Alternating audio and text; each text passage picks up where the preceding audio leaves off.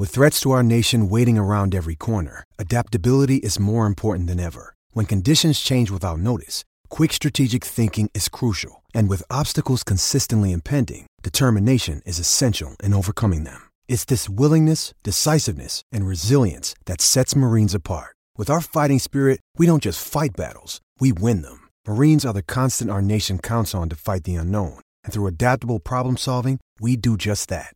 Learn more at marines.com. Napa know-how.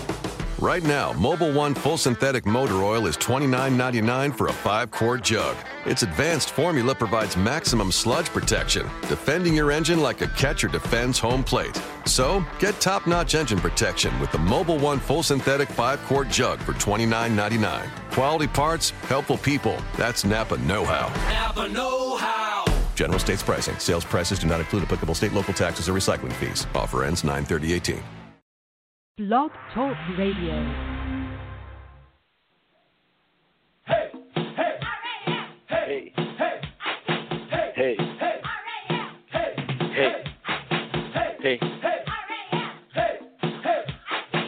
hey, hey, hey, hey. Oh, you know what? Oh, shit. I've never felt slower in my life. I've never felt more slow in my life. Oh my goodness, I feel so stupid. I just realized the chick that's making the chant in the background is spelling out Remit. Oh man. Oh yeah. That's how you start off. Nice. That's how you start off a show. That's how you start off a year. New year, new day.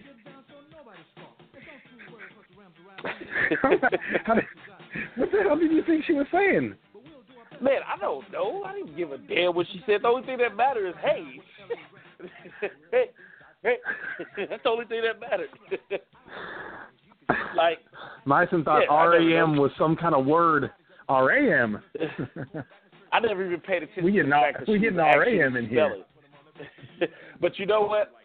I lied. That's not the way you start off a year. The way you start off a year is the way you started it off yesterday. What was yesterday? Oh, my birthday. I was going to say, what the hell was that? Ah. That's bad, dude. That's when you know that you've hit 50 was when you can't even remember what day your birthday was. Yeah. Happy birthday. Thanks, man. Look, Another trip around the globe. Another college football playoff. That was the fun part. My birthday, I was like, bring me some coffee. Then college football started. I was like, oh, man, my birthday is great. All I have to say is thank goodness for DVR because I slept through all the games. I was so tired from the night before. I fell asleep around 11:30 yesterday a.m., and I did not wake up until 9:40 p.m. This is coming from the insomniac. Like, I don't sleep. I was cold. I did do a very nice old man New Year's Eve. I felt bad. I was sitting on the couch. It was I think it was like 11:15, and my wife tapped me on the shoulder. She goes, "You realize we're both still sober, and it's 11:15." Oh, shit, man. I've never done this before. Yeah, I've hit the age where now I'm getting like, and it's weird. Like I'm getting sober for New Year's Eve. Like like that's the way getting drunk used to be when I was a kid. Like now I'm sober. Like bro, I'm gonna get so sober for New Year's Eve. We're gonna get sobered up. We're gonna drink so much nothing. It'll be hype. Hey, you've moved up to the upper echelon of life. You've hit life that has flipped next itself stage on its hand. Exactly. You hit the point of life where you are officially just an old man. You're on the verge of being wise. Where you hit that age and all of a sudden you're really wise. Yeah, you're close. Yo, I'm gonna get so sober. I'm gonna have no sex. I'm gonna have no sex. My sex gonna be so tight. Yes. I thought you was already having no sex. Oh, come on. You're having I thought fun. you had already reached that point. I thought after so many years of marriage, that was kind of automatic. Factually incorrect, sir. Hey, so you know what's factually correct? Stay strong. So what is correct is the Rams are in the playoffs. There you go. That is what's correct. The Rams are in the playoffs. It's real. It's happening. after their self-imposed bye week last week, which we're going to talk about. But, yeah, they're here. It's playoff time. It's win or go home. This is when it all matters the most. It's still really surreal to me. You know, it's weird to say and to think out loud. Like, I said it to myself after the 49ers game, and I was just after the loss, I'm just kind of like, yeah, they played the backups, but it's not over yet. They have to play next week. It was like, wow, they have to play next week. Well into the new year, they're going to have a game, and it's a shock, because you get so used to, at this point, prepping for the draft and looking ahead, trying to see, what do they need to fill a hole in, or what's going to be some free agents they can go after. Is it time for the coach to get fired? Are we going to be looking for a new quarterback? The Rams had a quarterback carousal that was really similar to the Browns for a period there, where they were going through quarterbacks left and right. So this is new territory for us for sure. It's interesting, man. It's one of the thing that hit me earlier today was just the finality of it, and the idea that, for years, obviously, we've gotten used to being able to deal with losses. Each of us as Rams fans had to figure out how to deal with losses. Yeah. Even this year, in a good year, we still had 5 losses, right? We still had a bunch of losses, but you can lose games and life's not over. Now, you can't lose. You can't. There's no middle ground. There's no silver linings. And I think that's what hit me was that the simplicity of it that we haven't had to deal with for 14 years, of knowing that you have to win this game. Like, we talk about must-win games all the time. This is the first playoff game. This is the first actual one where if you don't win, it's literally over. And I think that kind of hit me today for the first time earlier. It's interesting when you mention you can't lose, like this is it. One thing that I realized is that the Rams cannot lose starters to injury. No. Watching the 49ers game, it became ridiculously clear they cannot afford to lose anyone in this postseason. They just do not have the depth, which led me to say, the Rams are good enough with their starters to be viewed as a Super Bowl team, but they are not with their secondary players. And that, to me, that was a positive, because then, you can look at it and say, oh, well, free agency and the draft, that's what they can target, is building up their depth. But then you also think about the fact of how many of those starters are headed towards free agency and things like that. So it was just like, wow, they really are, a really good team, but they could very easily this offseason become a really subpar team if they lose some key pieces. So it's an interesting dynamic, really, going into this offseason. I think it all makes this offseason that much more important because of the lack of depth and making sure that certain moves are made. But that was definitely evident watching that 49ers game. What did you think of watching Sean Mannion and Malcolm Brown and, watching these guys? I'll tell you this, my boy Mike Thomas, much love to Mike. Mikey T, what up? You killed it with that nice catch. You got blew up, but you made the catch. That's all that matters. You made a football move before you got blew up. Okay. Yeah, the number one thing was injuries, right? It was both injuries that were taking place in the game and injuries going along around the NFL. LaShawn McCoy and other guys, and it just reinforced why the Rams had to sit their key starters. You just, like you said, we're just that thin.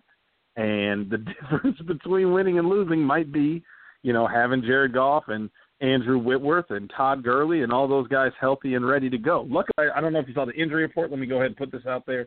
It's only Tuesday. We're going to try to get another podcast out later this week. Only 4 names on the Rams side. Pharaoh Cooper did not practice today. Today was just a walkthrough. So they moved their Wednesday, Thursday, Friday practice schedule up a day since the game's on Saturday instead of Sunday. Right. So today was the no-contact walkthrough. Pharaoh Cooper, Blake Countess from the big hit that he laid on Goodwin, and then Michael Thomas with his ankle issue. They were all sidelined. None of them participated. Mark Barron was a limited participant based on that Achilles issue that he's been dealing with. So we'll have to see the next 2 days if they can get to full go for practice, especially for Pharaoh Cooper. I'd be surprised if he's not a go. Countess and Thomas, as depth guys, they may opt to rest them a week and hope that we win this game and they can come back for the divisional round 100%. But, when you talk about what's the difference between Blake Countess and, Cody Davis coming off of IR, or if you want to slide a cornerback back, maybe they feel like they have the depth. But that's the injury situation. So overall, it's pretty good. But, yeah, that was the biggest takeaway for me from the 49ers game. You had some things from an audition standpoint, guys like Kevin Peterson, Mike Thomas, I was going to say Blake Countess. A couple guys had good auditions, and those are auditions that are going to matter. I mean, you talk about moving forward when you start thinking about the roster, we may be able to point to this game and say, look, this was the only game where this guy had meaningful snaps. He did okay, if that's something we can point to for some of those guys. But overall, for me, it was just the severity of the injuries going on, and it just reinforced why we had to get a bye weekend for our key guy. It's funny. I thought about this, and let me make sure I say this now before I forget so we can get it out of the way. But we both, I'm big on saying, my bad. I love owning up to when I'm wrong. We both talked so much shit about Kevin Peterson in the preseason. when we were like, who do they have? We were like, guys like Kevin Peterson. That was an interesting conversation. But Kevin Peterson, he didn't have necessarily a bad preseason. It was just that he was Kevin Peterson. He was an easy target. But he really shined in his opportunity this past week. And I like the fact that it was against the 49ers' suddenly heralded starter, Jimmy Garoppolo, or as they call him now, Jimmy GQ. I don't love it because to knock Jimmy at all, but I love it because it was against their starting unit. It wasn't like they were resting players like the Rams or anything like that. Right. He went out there against their starting unit, against their starting quarterback, and he played really, really well. The thing that stood out the most to me was the 5 pass deflections. Like, what? 5? The average starting corner only has about 12 in a season. You had 5 in one game. Yeah. That was really, really impressive to me, just his ball skills, and he played some really sticky coverage. So hats off to him. He made me look stupid. You don't have to say it. He made you look stupid. I'll say it for you. he definitely played really well in his opportunity. So shouts out to Kevin Peterson. Another person who I won't say impressed with or anything like that, but I thought he had a few spots where you were just like, oh, and that you mentioned him already as Blake Countess. He did try to kill himself at one point, but he tried to kill himself. But overall, I thought he played decent. It wasn't anything to hang your hat on. Where you looked at Kevin Peterson, you was like, okay, this kid might have a future. You didn't necessarily say that Countess, but you did see a few things where you're just like, okay, there's tools here to work with, and it was also good to have Cody Davis back. So there were some good things there, but overall the Rams definitely are going to struggle if they ever lose anyone. That is for sure, at least in this postseason. Sure, and the thing is, it's one thing when you fill in one backup and the rest of the guys are starters, right? So, I wouldn't be panicking if Corey Littleton had to come in and we still had the rest of our starting defense with Aaron Donald and, Trumaine Johnson and John Johnson and everybody else. It's more when you have Corey Littleton and Kevin Peterson and Isaiah Johnson and Bryce Hager and Morgan Fox and everybody on the defensive side is backups. It's just too hard, man. And there's a reason those guys are backups. And when they're going against, I don't even care about the score. I said it at halftime when it was 20-6.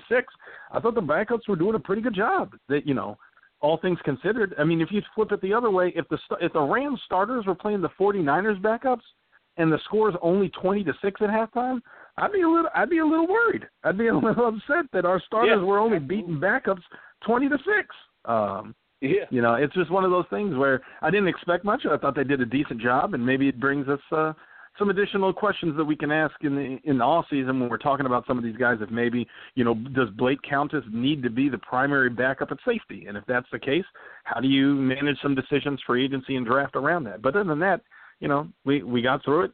We didn't get too many injuries. Blake Countess is still alive, as you mentioned. Yeah. And you move on. You move on to the bigger target, and that's a wild card playoff game against the Atlanta Falcons, man. It is. And then you have to ask yourself, we touched on it a little bit last week, but does the week off ultimately affect the starters? Yes, you kept your starters fresh and healthy, and but then you look at teams like the Patriots, for example. Tom Brady doesn't take games off. Sure. he plays the full slate. Belichick does not allow him to take games off.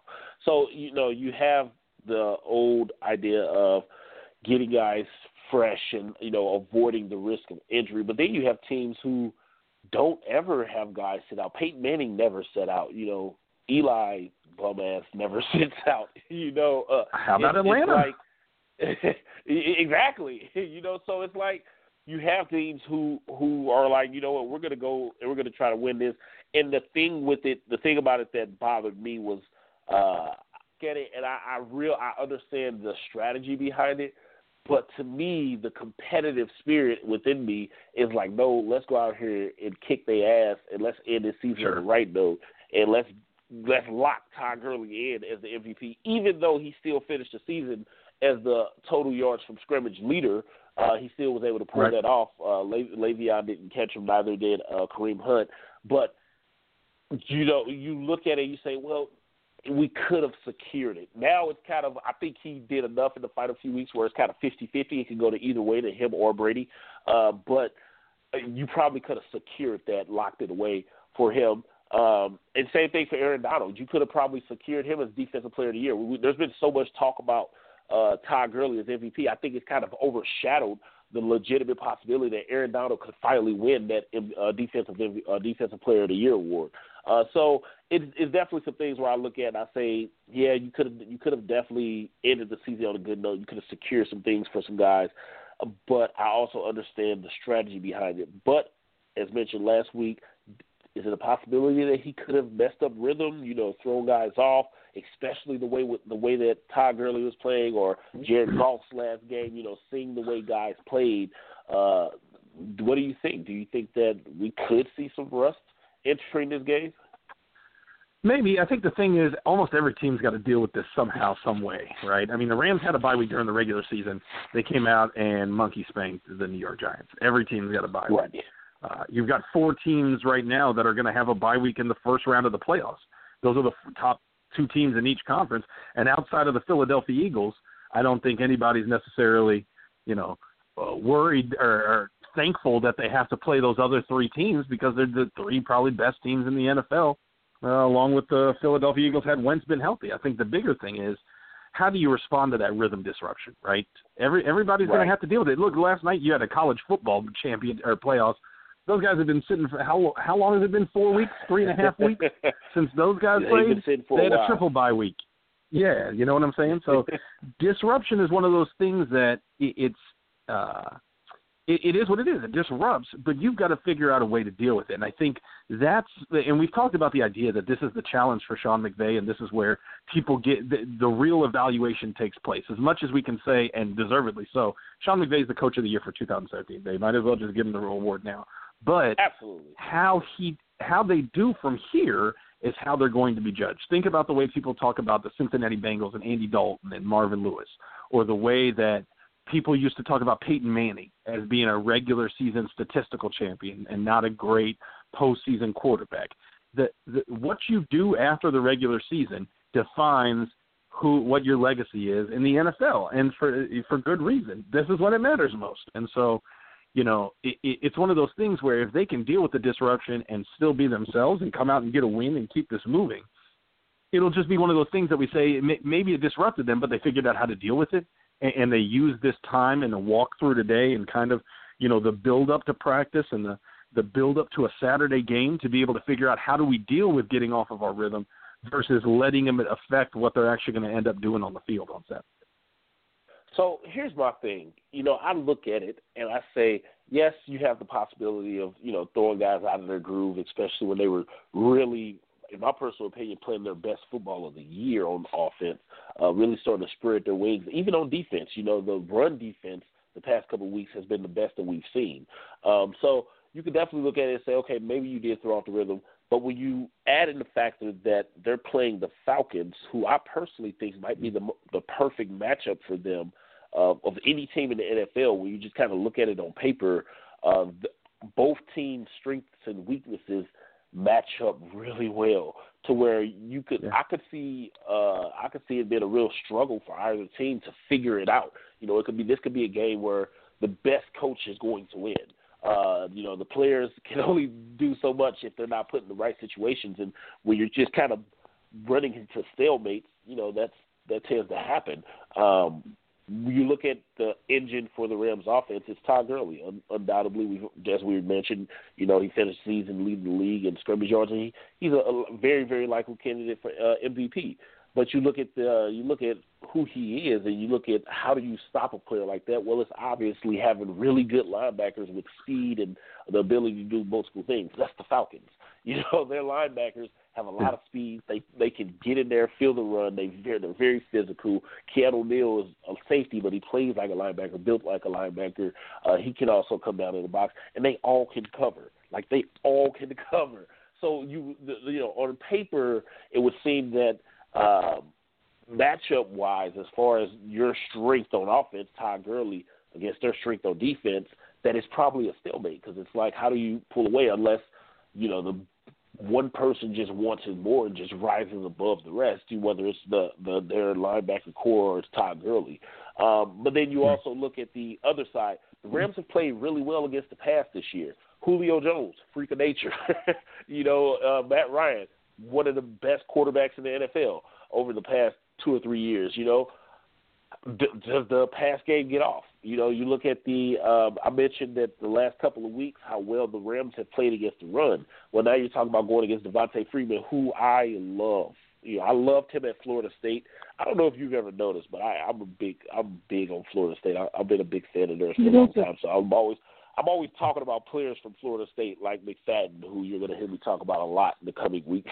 But I'm always talking about guys from Florida State. And I loved watching Devontae Freeman when he was there because of his size and the way he played. He plays so much bigger than what he is, but then he also is legitimately the type of running back you would think of when you look at his size. He's a true scat back that lowers his pads and will run right at you. He's a north-south runner with speed and agility. So it's like you really, really enjoy watching him because he plays with a chip on his shoulder, and he's a really good back. The Rams are going to have to figure out a way to stop him because, like Gurley, he can beat you in so many ways, outside the tackles, inside the tackles, out of the backfield. He'll line up out wide, So it's like they match up so well, and that's when you look at it, you say, are the Rams going into the toughest challenge they've had all year? What do you think of that? Overall, yeah. I mean, here's the thing. They've played top caliber teams. They played, Philadelphia Eagles, Absolutely. New Orleans Saints, Minnesota Vikings.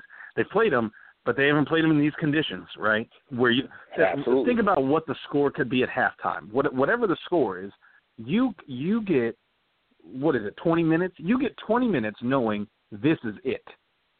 Think about how hyped halftime is going to be, whether it's tied, whether we're ahead by a touchdown, or whether they're ahead by a touchdown. I think it's going to be close, good by halftime.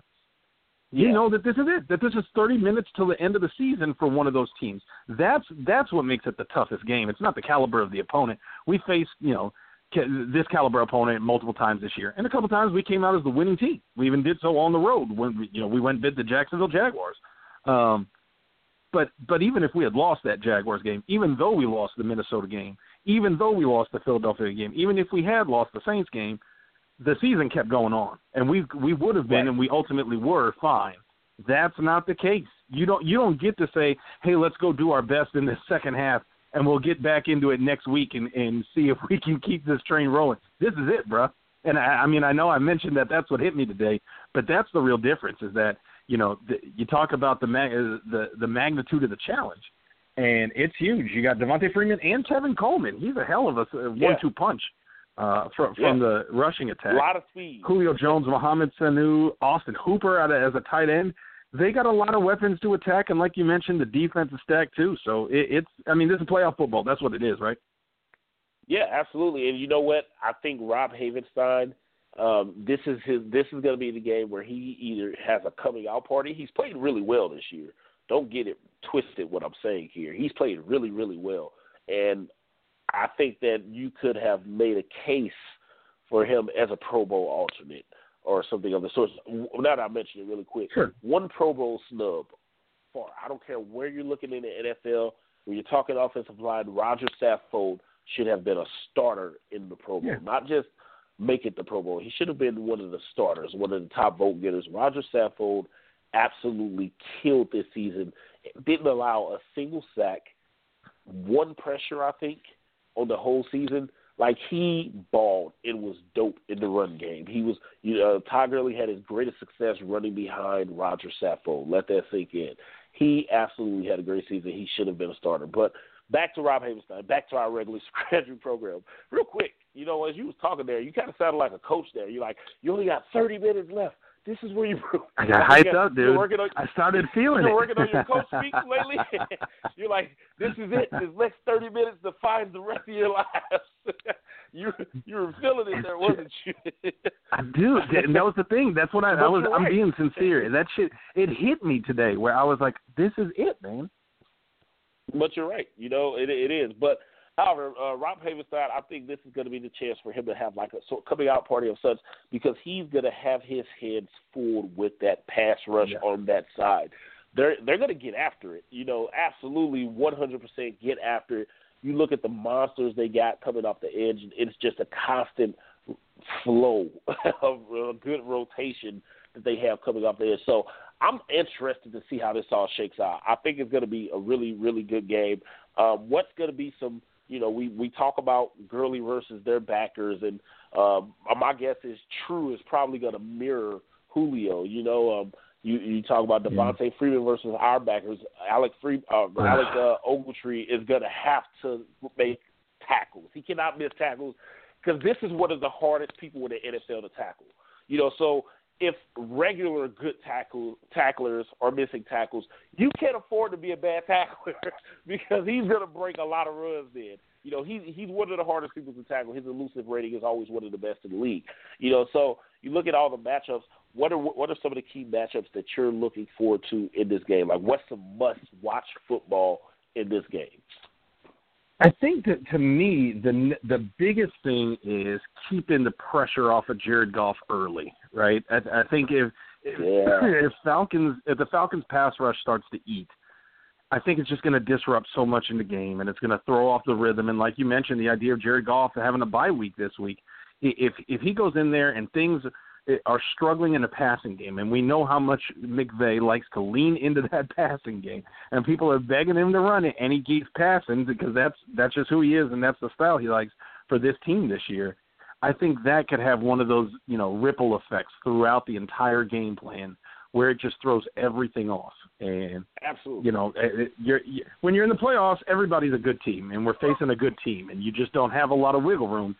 And if you get thrown off and you have a 3-and-out or 2 3-and-outs, and all of a sudden you're giving them field position and they're putting points together, whether it's touchdowns or field goals, you get behind the curve real quick against teams like this. And, we just can't afford to do it. Luckily, we've got, a couple performances where Philadelphia, it was toe-to-toe, and, that one was a shootout, and we just didn't get on the better side of things late in the game.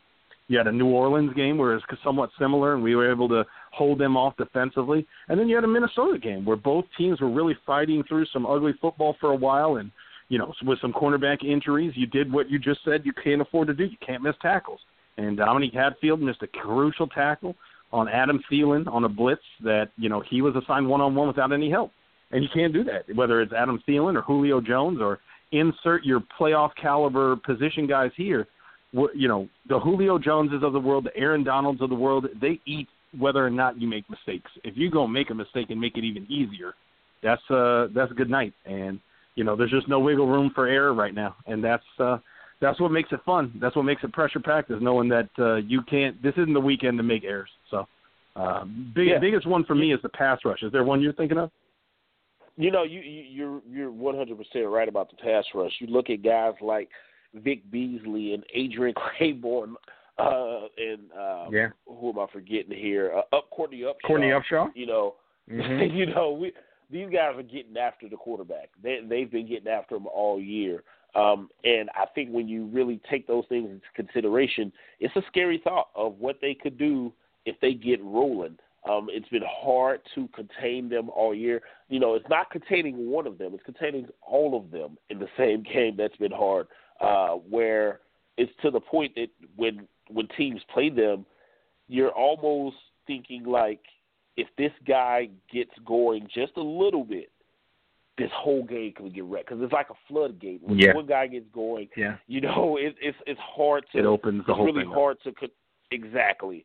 So you when you think about that, you start to get a little nervous about how they're going to be able to handle certain things. And we didn't even mention Tack McKinley, you know, the rookie. You know, so they're really set.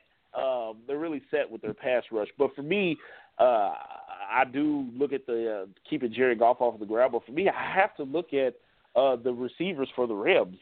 I think that the Falcons secondary is so ridiculously underrated. They don't get talked about enough. You know, with guys like Desmond Trufant, who I think is one of the best corners in the league, Keanu O'Neal, who I mentioned before, you know, they have a really, really, really good secondary.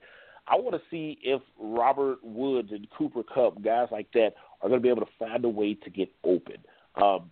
They're going to have to figure it out against the secondary and Jared Goff is going to have to be sharp. You know, mistakes are not going to be allowed when you look at how much speed they have on defense. If you throw a pick, there's a good chance they're going to take it back. You know, they're good. They're really, really good. They're fast. You know, if you throw a pick and they have Eddie Green, they're hitting it. You know, you look at guys like Deion Jones, the linebacker. I mean, Deion Jones is really, really fast, and he's really, really good. And watching him line up on Gurley is going to be interesting. So I'm really looking at the Rams' passing attack against that secondary. I think that it's going to be extremely vital to the Rams having success. But like you, I do think that the Rams need to make sure they try to keep that balance because that balance is going to open up that opportunity for the pass a little bit more. But watching these guys at one-on-ones against that secondary, Cooper Kupp, Robert Woods, Sammy Watkins, maybe he finally shows up and has his big game of the year. You know, it'd be interesting to see how that all shakes out. But at the same time, like you said, you don't want to get away from the run to make it happen if it's not happening as fast as you want it to. So I think it'll be interesting to see how the Rams are able to game plan and sneak out their way to get upfield using passing the ball. They might have to nickel and dime it. It might have to be 5 yards here, 6 yards here. You know, real old school Tom Brady like to make it work. But that kind of leads me into my next question is, can Jared Goff take over a game in the postseason? He's had some good games. We haven't seen him really, you know, I'll use an example. Of course, whenever you say this name, this is always an extreme example. But Tom Brady, you watch him against the Steelers, and that final drive or his final possession, where he just ate them alive, and he's just drilling passes to Rob Gronkowski. You watched him literally take over a game, you know, where, okay, we need a score right now, got to make it happen, and it's like the green light just goes on where he can't miss. We haven't seen that from Jared Goff yet. We've seen everything from this Rams team, close games, special teams, blowouts, every comeback, everything except for that. We have not seen Jared Goff just completely take over a game, and I feel like to continue to advance in this postseason, we're going to have to see that at some point. Do you think that it can happen? Not can it happen, will it happen? So you made it harder. You left it open. I had a nice, easy answer. Yeah, it can happen. I know you. I know you. I had to hear it, but switch that real quick. No cop-outs. I mean, here's the thing. If that's what it requires, we all sure as hell hope it happens. The problem is it hasn't happened yet, right? It would be a lot more comfortable to say that, yes, he can do that. If he had done it when he had some soft audition chances, you know, to this point in his career, obviously almost all of them coming this year. The answer is, can it? Yes. Will it? Oh man, that's so hard, right? It's I'd love to see it happen, but it's one of those things where it's just hard to feel comfortable until it happens. And the thing that sucks is now you're talking about a playoff situation, right? If you were asking me like week 5, will it happen? Yeah, sure. Great, because who cares? It's week 5. We lose this, we come back and win the next 3 out of the next 4, we'll be fine. Yeah. And we can win it on the strength of all these other units. That's not the case. It could very well be the fact that the Rams are down 4 and they get the ball with 3 minutes left and Jared Goff has to go win a damn playoff game. Will that happen? That's tough. You know that I like to bitch out on these kind of questions, so I got to do it again. Oh, I know here's the one thing yeah, I know you do. Here's the one thing I will say is that the games like this define people more than the regular season. So, if Jared Goff hasn't done it to this point in his career, which he hasn't, and he does marshal a fourth quarter comeback, a game-winning drive, that defines him immediately more so than everything that preceded it. Immediately, he becomes the guy that can do that when you need it most, right? Because that's just the way it works. If Sammy Watkins has a huge game, it immediately overrules everything else he did in the regular season, because that's just how it works. Similarly, short of that now. but here's the thing: the flip side works Jared too. Goff. I'm not giving it to you for Watkins. Watkins was that's just the way it works. That's the nature of the playoffs. Had good games. At least Jared Goff has had good games this year. Watkins has been pretty trash for the most part. If Sammy Watkins wins a playoff game, that overrules it. But here's the other thing: the flip side works too. Cooper Kupp might be everybody's favorite and he's done this a couple times. If Cooper Kupp drops the big pass at the end of the game, that overrules all the good work that he's done this season. If John Johnson makes a mistake late in the game, that overrules one of the most underrated rookie seasons we've seen from a Ram in a long time. Everything's magnified, man. Everything. That's where legends are made. Joe Flacco became a $100 million quarterback because of his play in one postseason. Everything is magnified. Eli Manning is looked at as one of the best quarterbacks in the league. I've never thought that. I don't see how somebody with 59% completion rate for his career and all those damn interceptions and fumbles. Because of the postseason. There's been because of the postseason. That's just it. There's been multiple times in his career where he threw over 20 interceptions in a season. How the hell is he viewed as one of the best? But because of two good postseasons, he's viewed as one of the best. So it's always magnified. Things are magnified too much to some degree. Sometimes Exhibit A will be an Eli Manning or a Joe Flacco where, you see the way that they're rewarded with their postseason success. I agree. If a player was to struggle or make a glaring mistake in the postseason, you go back to Lee Evans, for example, with the Ravens. What was that, 2012? And they're playing the Patriots. They have him on the hook. It's the AFC Championship game to go to the Super Bowl, and there's only like 10 seconds left. Flacco hits Lee Evans in the corner. He catches it in the end zone, then he drops it. he let the defensive back get his hand there and knock it out literally right before the whistle was blown for a touchdown. And the whole stadium was deflated. It was just like, whoa, Lee Evans was never the same again. And Lee Evans wasn't even on the roster next year. And, in fact, Lee Evans' career that's the way it works. After that. And it was because of the magnitude of the game. You're in the AFC Championship against a heated rival at the time, against the Patriots, and you let this slip away.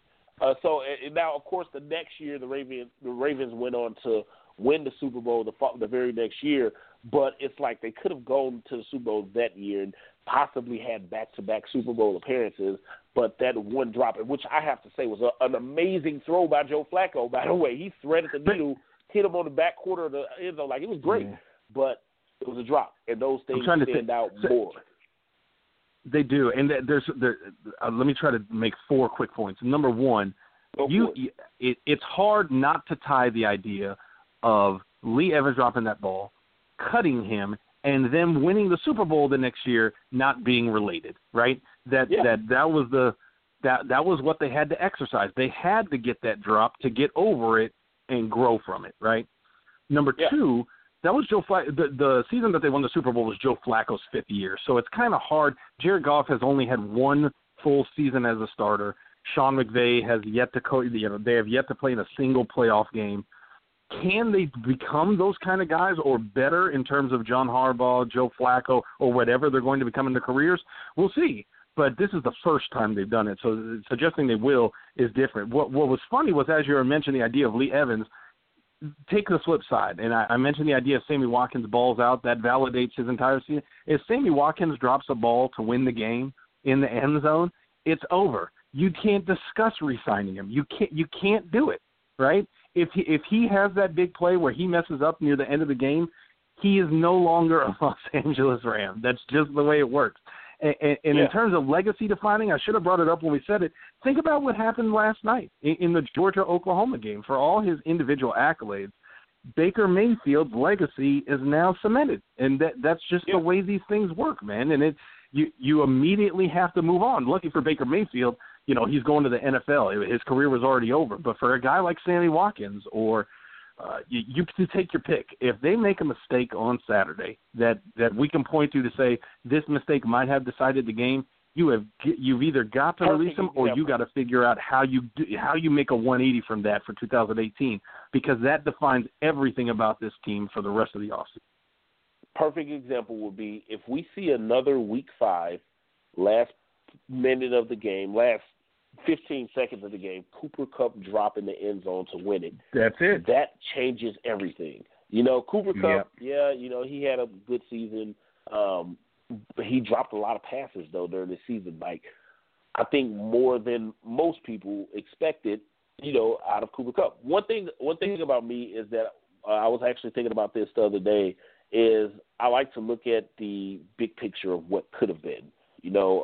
Like, what could this player have done with this type of opportunity? I look at Cooper Kupp, and I look at the opportunities that he had with the way they fed him the ball this season. Like, they threw him the ball a lot. And he didn't always catch it. He dropped some passes, he looked like a rookie sometimes. And then he made some really clutch catches and some good plays, and, he fought for some extra yardage. He had the go-ahead touchdown against the Titans that ultimately was a winning touchdown, where he hurt his knee on the play. But you look at all these things, and then I look at what if Sammy Watkins or Tavon Austin or Mike Thomas, some guys with some legitimate, like, speed and athletic ability. What if those guys was force-fed the ball like that?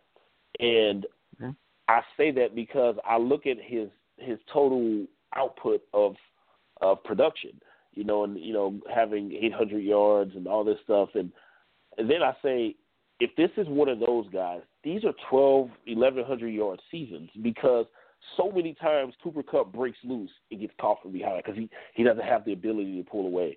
I'm looking at those things. I'm just like, so many times where Cooper Kupp, he catches this ball, but when he catches, the receivers all over him because he couldn't, or the corner is all over him because he couldn't quite create that separation because he wasn't quick enough out of his cut. There was a lot of things that kind of stood out to me. I was just sitting there thinking about the other day, and I was just like, man, Cooper Kupp is the true possession receiver in every sense of the word. He is what he is. And I was only thinking about it because I was looking at Keenan Allen, who was someone that I later on in this past offseason that I compared Cooper Kupp to. I often compared him to Pierre Garçon, but then as I kind of really thought about it, I was like, he probably is more, because Pierre Garçon has some ability to break the game open, with some big plays. Cooper Kupp doesn't have any. And I started comparing him to Keenan Allen, and I said, you know what, Keenan Allen is Cooper Kupp. When Cooper Kupp came into the league, they're almost identical. Keenan Allen was someone they had to force feed the ball for his production, but now 4 or 5 years down the line, Keenan Allen is a better player, so that was kind of the whole point that I was thinking of is, what is Cooper Kupp's future? If they continue to feed him the ball like this and he does get better physically and things like that, the difference is Cooper Kupp is a lot older than Keenan Allen was as a rookie. Cooper Kupp's 24. But so he's kind of already in his prime, at his peak. But if he can get a little bit better, I think Cooper Kupp, the future might be bright for him. But, again, like you said, we're going to see how it goes for him this year. It's going to be interesting to see how he performs in the postseason. He's going to be needed. Everyone's going to be needed. Robert Woods definitely going to be needed. Cooper Kupp, Sammy Watkins, Tyler Higbee. Tyler Higbee had a really good year, by the way. Before we get on to college football, I want to highlight this. I meant to highlight this. Yeah. I meant to highlight this last week, but it slipped my mind. Really quick, before we get to college football, Tyler Higbee had a really good year, and I think that it needs to be recognized.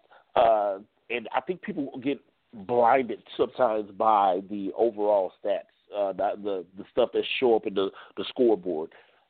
There was a lot of things that Tyler Higbee did that went unnoticed. Like, you saw a lot of great blocks. I can literally pull out the tape right now and point to about 10 or 12 really good runs or screenplays to Todd Gurley where Tyler Higbee is downfield whooping somebody's ass. Like, I mean, absolutely taking them out. There was one key third down against the Seahawks where Earl Thomas came flying over the top like he always do, like a damn missile. And who comes and steps in front of that missile and blows Earl Thomas up? I don't mean he just stepped in front and took the hit or blocked him or nothing like that. No, he laid Earl Thomas the hell out. And it was Tyler Higbee, and it sprung Todd Gurley for the third down. My point is, not everything is going to show up in the scoreboard, or it's going to be some stat that's going to get you a lot of recognition or in the Pro Bowl or things like that. But Tyler Higbee really had a good season. He not just with the blocking, but he had some really big catches where, you go back, you look at the Seahawks game, that catch that he made to even set two catches back-to-back, actually, but to set Cooper Kupp up for the opportunity to even make that play, it was amazing, especially when you look at how well Tyler Higbee was after the catch. He didn't very rarely went down on first contact. Tyler Higbee had a really good year. He didn't get the balls thrown his way that I think people expected because he's a tight end, and I wish people would stop saying that, the Redskins offense and the Rams offense are so similar, because they're not. Sean McVay did not bring the same offense to L.A. that they had in Washington. This was an offense focused on two things, throwing the ball to the running back out of the backfield, running zone plays when running the ball, and then getting the ball to the slot. That's what the focus was. It was not the tight end. It was not just two tight end formations. It was none of the stuff that people expected. There wasn't nearly as much shotgun as they ran in Washington. It was just a completely different offense. But either way, Tyler Higbee had a great year. Just want to make sure I point that out. Joe, what do you have for us for college football? Oh, man. It's one of those things where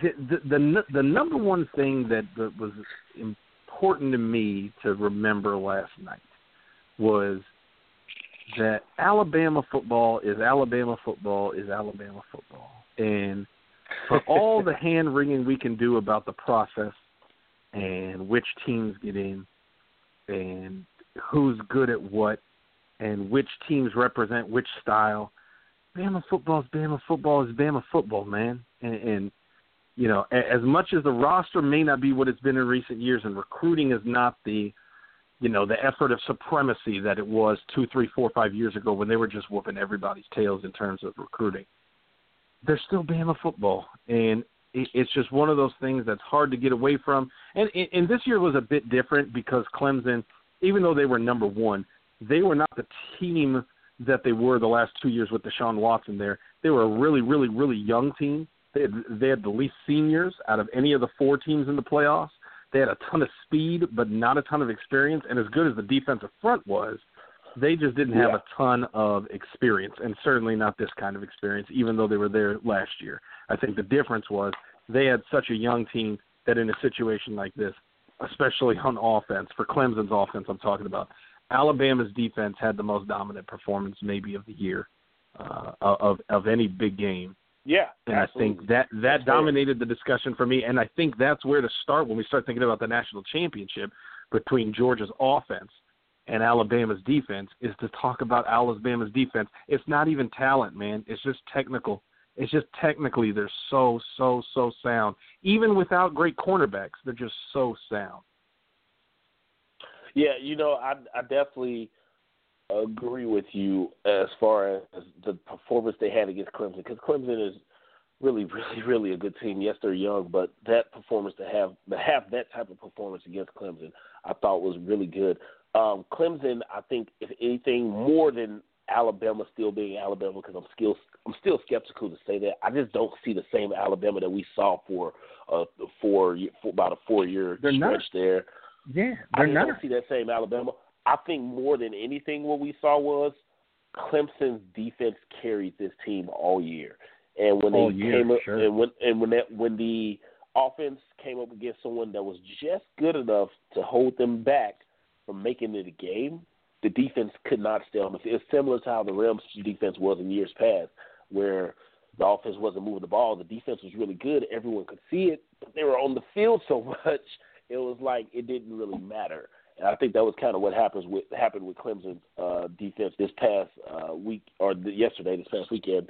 I think the offense couldn't do anything for Clemson, and it was putting the defense in tough spots. And because of that, we saw defense get worn out, and Alabama ultimately was able to beat them pretty good. Looking at the Georgia game, that was just fun. That was just fun. You mentioned earlier Baker Mayfield, kind of his legacy being cemented. But man, what a game to go out on! He lost, but that was quite the game. Watching that game, even with the trick play where Seeley throws the ball to Baker Mayfield, like it was pulling out all the stops. And you look at Sony Michel and Nick Chubb. You go back to the Auburn game where they combined for like less than 50 yards. I think they combined for like 48 yards or something like that. Two of the top backs in the country, combined for like 48 yards against Auburn where they lost. And then you look at what they did yesterday and you say, this is the duo that everyone expects every week. Because when that duo plays like that, I don't care who they're playing. Whether it's Clemson's defense, Alabama, does not matter.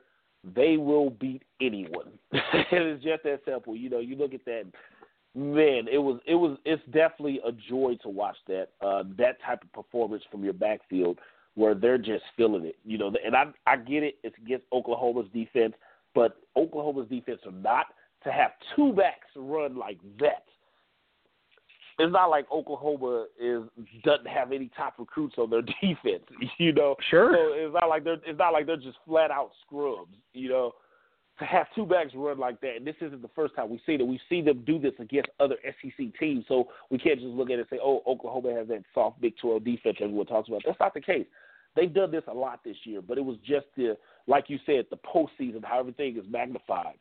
To see them do it like that on their stage in that game, it was beautiful. I loved it. And, when they're clicking like that, they'll beat anyone. They'll absolutely beat anyone. It's one of those things where, like, as good – here's the thing. As good as the offense was and as good as, Sony Michel and Nick Chubb were, they went to double overtime, dog. Oklahoma damn near won this game. And their offense was not too – Rodney Anderson ran for 200 yards. That one was fun. That one was a lot more fun because that one was the kind where you just don't get that in the NFL. That's college football. That's part of what makes college football so fun is these crazy-ass games when crazy-ass football is going down. Then you get Clemson, Alabama. That's an NFL football game. That's a football game. Like, people are playing football. I don't know what this Georgia-Oklahoma game – that game was nuts. It was just fun from beginning to end. Think about this. Think about the kickoff before the end of the first half. What the hell is that? What is a squib onside kick to set up a field goal? Can you imagine how angry you would be? Imagine the Rams score with 9 seconds left in the half, and they can bring out Sam Ficken, and he kicks the ball 5 yards or 10 yards or whatever, and Atlanta gets a field goal before the end of the half. Against the Rams, I'd be freaking out. In this game, both teams were okay with it because it didn't matter. It was just crazy. It was meant to be crazy, and it was that kind of game. It was a hell of a lot of fun, man. It was. It was a lot of fun, and I'm definitely looking forward to this national championship game. Real quick, just give me your name. Who do you got, Alabama or Georgia? Do not say you don't know and take your cop out. Give me a name. We demanded the name. The people want to know, Joe, who do you got?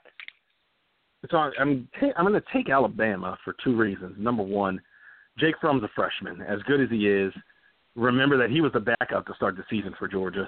They're going to have, by the way, Georgia's going to have a three-way QB battle next year. As good as they are, and as good as that position is, they got three quarterbacks coming in. Someone's going to transfer. I don't see it happening. Someone has to transfer. I would hope that Kirby lets whichever one that he knows has no chance. I hope that he tells them, "Hey, you're not getting this. You might as well transfer," because that's the best thing for whoever's QB3 involved is to get the hell out of there. Because if you're Jake Fromm and you're the backup, this year showed you can get a chance and you can be the hero. It happened not too long ago for Ohio State when J.T. Barrett went down and Cardale Jones got the call for a what I'm saying? Look at Baker Mayfield. Look at Baker Mayfield. Look at Baker those Mayfield. Things can happen. But walk on. If you're QB3, and especially going into the year, as good as all three of them are, Jacob Eason, Jake Fromm, and then Fields, the new cat that they got coming in, it's one of those things where I hope they let him go. So, number one, Jake Fromm's a freshman. As good as he played against Oklahoma's defense, Alabama's a beast of another character. I'm going to take that number one. Number two, Alabama has the best football player on the field. That's Minkah Fitzpatrick. Clemson avoided him because they didn't want to deal with him all last night. Yeah. And instead they dealt with everybody else. I don't know that Georgia's going to be afraid to deal with him.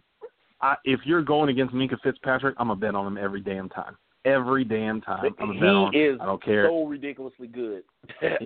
I loved watching him as a freshman. They use him at corner more as a freshman. They use him at safety more now, but that just speaks to his versatility. I like him a lot. And he is, if he ever enters the draft, and I think he will, because I think it's going to be hard for him to pass up the possibility of being a top 10 pick. If he enters the draft, I definitely see him being off the board in that top 10, and I wouldn't be shocked to see somebody snatch him up in the top 5. He's really, really good. So I agree with you there on that part. But, however, I'm taking Georgia because Georgia's ability to keep the ball away from Alabama, I think, will prevail because Alabama, I think their run defense is overrated. I really do think that. Plus, Jalen Hurts is not that good. I think Roquan here's what I was going to throw you. They messing with him. Yeah. Here's my third factor. It's Jalen Hurts isn't a great quarterback as a passer, and Jalen Hurts isn't a great runner as a quarterback, but he's a really, really smart runner as a quarterback. And that's the kind of thing that that's the whole reason Jalen Hurts is a starting quarterback at Alabama, right? He can throw 120 yards, which he did last night, and win a football game, not because his 120 yards matters, but because his 11 rushes matter. He knows when to take off and get a first down and let Alabama be Alabama and churn clock with everybody else. And he's the perfect guy for this system that can add something on the ground. It's not that he's a great quarterback. He's really not. And he doesn't make throws that really impress you. But you know what he does that impresses you? 3rd and 4, and he gets a first down with his feet. And I get it. That's not the most impressive play to convert a 3rd and 4 with a 5-yard run. But you know who loves that? Nick Saban. Nick Saban loves converting 3rd and 4. Loves it. Absolutely. So real quick, before we get out of here, I just want you to tell me yes or no, okay? Just yes or no. Cool? With the 15 finalists. This is the theme tonight. This is your theme tonight, is making me answer questions I do not want to answer. Yes. Hell yes. It's a new year, Joe. It's a new year. We're getting the shit out of here. It's a new year. We're leaving that shit in 2017. No more context. The 15 Hall of Fame finalists has just been named. There's 3 receivers that's on the list. Randy Moss, Terrell Owens, Isaac Bruce. Does Isaac Bruce get in, yes or no? The answer is no, and the answer should be yes. But he should have been in by now. If you're asking me who the voters are going to vote for, they're going to vote for Randy Moss and Terrell Owens before they vote for Isaac Bruce. And it's unfortunate. Isaac Bruce has a Hall of Fame resume. That, to me, is undeniable. And if you ask me, all 3 were first ballot Hall of Famers, if you ask me. But that's just they should be. They should However, be. I will say this. If I'm going to say yes to Isaac Bruce, it's for this reason and this reason only. You look at the way that they've done Terrell Owens, who I think personally is the 2nd best wide receiver of all time. And coincidentally, it has nothing to do with favoritism. I actually think Isaac Bruce is the 3rd best. I've got Randy Moss as the 4th. Obviously, Jerry Rice number 1. But Isaac Bruce was just so ridiculously smooth. And you look at what he did in his 2nd season in the NFL of 1,800 yards receiving with scrub quarterback play. I mean, come on. He had some years there where he had Tony Banks throwing to him, So Isaac Bruce is definitely my number 3 all time. You look at where he finished his career on the numbers. However, if I'm to say Isaac Bruce gets in over those 2, it's because you look at the way that the media has done with Terrell Owens, with the way they didn't like him, his character, as they would say. And then you look at Randy Moss coming in first. This is his first year on the ballot. They could possibly do the same thing. Isaac Bruce was loved by the media. So if they were to put Isaac Bruce in, it would be because they just don't want to put the other 2 guys in, and they love Isaac Bruce. So I won't rule it out. However, I do think that this is the year they finally quit being petty and let Terrell Owens in because it's become a big enough deal. But I wouldn't be shocked to see them both get in. But I don't think Randy Moss gets in on the first ballot. So I think there is probably a 30% chance that Isaac Bruce gets in. But we will see. It's going to be interesting, something to make sure that we keep watching in the upcoming months. With that being said, though, make sure we keep watching it in the upcoming week. Rams, Falcons, they play Saturday, okay? Do not forget, they play Saturday night. They're the second game of the day. The AFC plays first in the playoffs. Make sure that you tune in. I think it's going to be a hell of a game, as this is going to be one of the best matchups. Make sure you're following the site at Turf Showtimes. Follow myself at Mighty or Bison, as well as follow Joe at 3K_. That'll be a good week. We're hoping that next week when we talk, we're going to be talking about getting ready to play the Vikings and get some revenge. It should be an interesting week. Stay tuned for a possibility of us chatting with the folks from over at the Atlanta site, too, as well, later this week. So we got a lot of stuff going on. That's all we got this week, though. We'll holler at you next week. We out.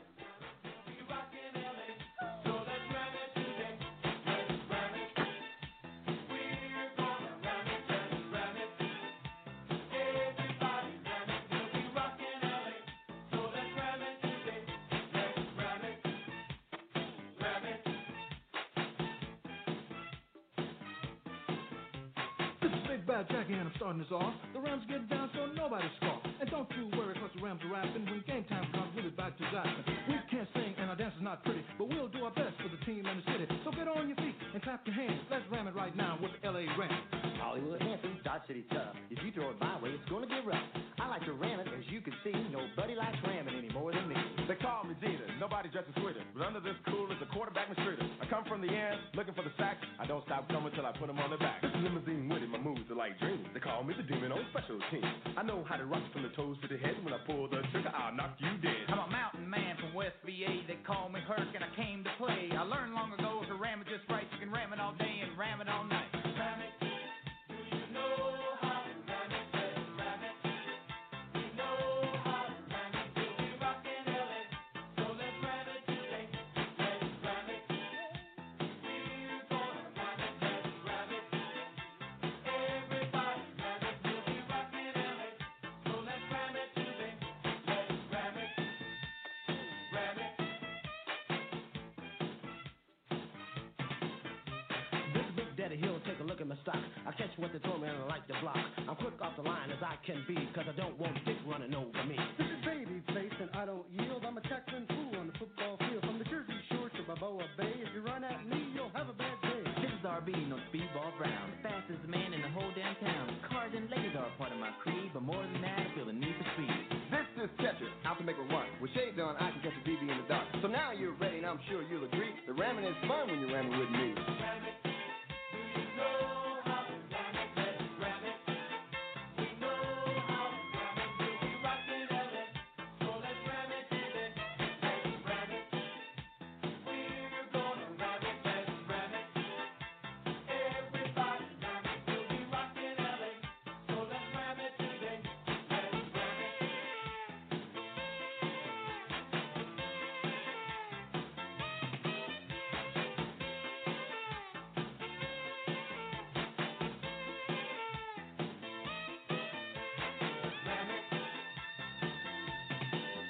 We'll be rocking LA. So let's ram it today. Let's ram it. Ram it.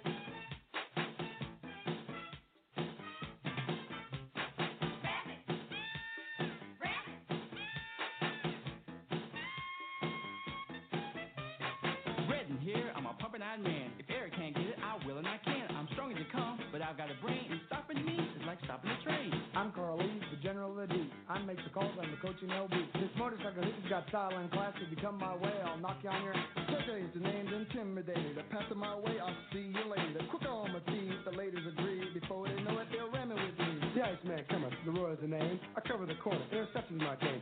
Score more than anybody else on the D, cause I move like a cat, as you will see. The guys call me Dick instead of Dick the son. I lead the Rangers, I'm the Ram Top Gun. They say I'm as smooth as a runner can be. Even sweetness than the others are talking about me. I like to dance and have a lot of fun. When it comes to ladies, want a brainy one. But enough about me, we're here to ram it, you see. If you ram it just right, you can ram it all night. Ram it. Do you know how to ram it? Let's ram it. We know how to ram it. We'll be rocking LA. So let's ram it today. Let's ram it. We're gonna ram it.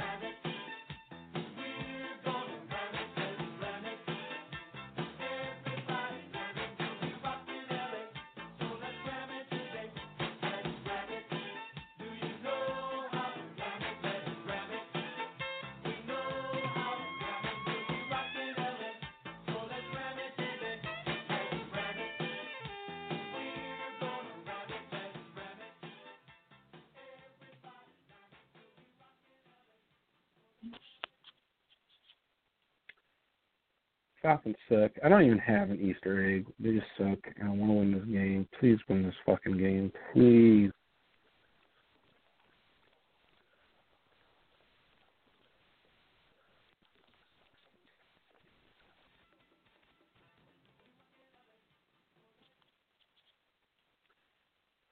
Hello, I'm Ashley Carmen. I'm Caitlin Tiffany. We're the hosts of Why'd You Push That Button, the Verge's show about all the choices technology forces us to make. We're back for season 3, talking about questions like, why do you delete your tweets? And why do you type in lowercase letters that make you seem like a serial killer? And why are you on an exclusive dating app? You're not that special.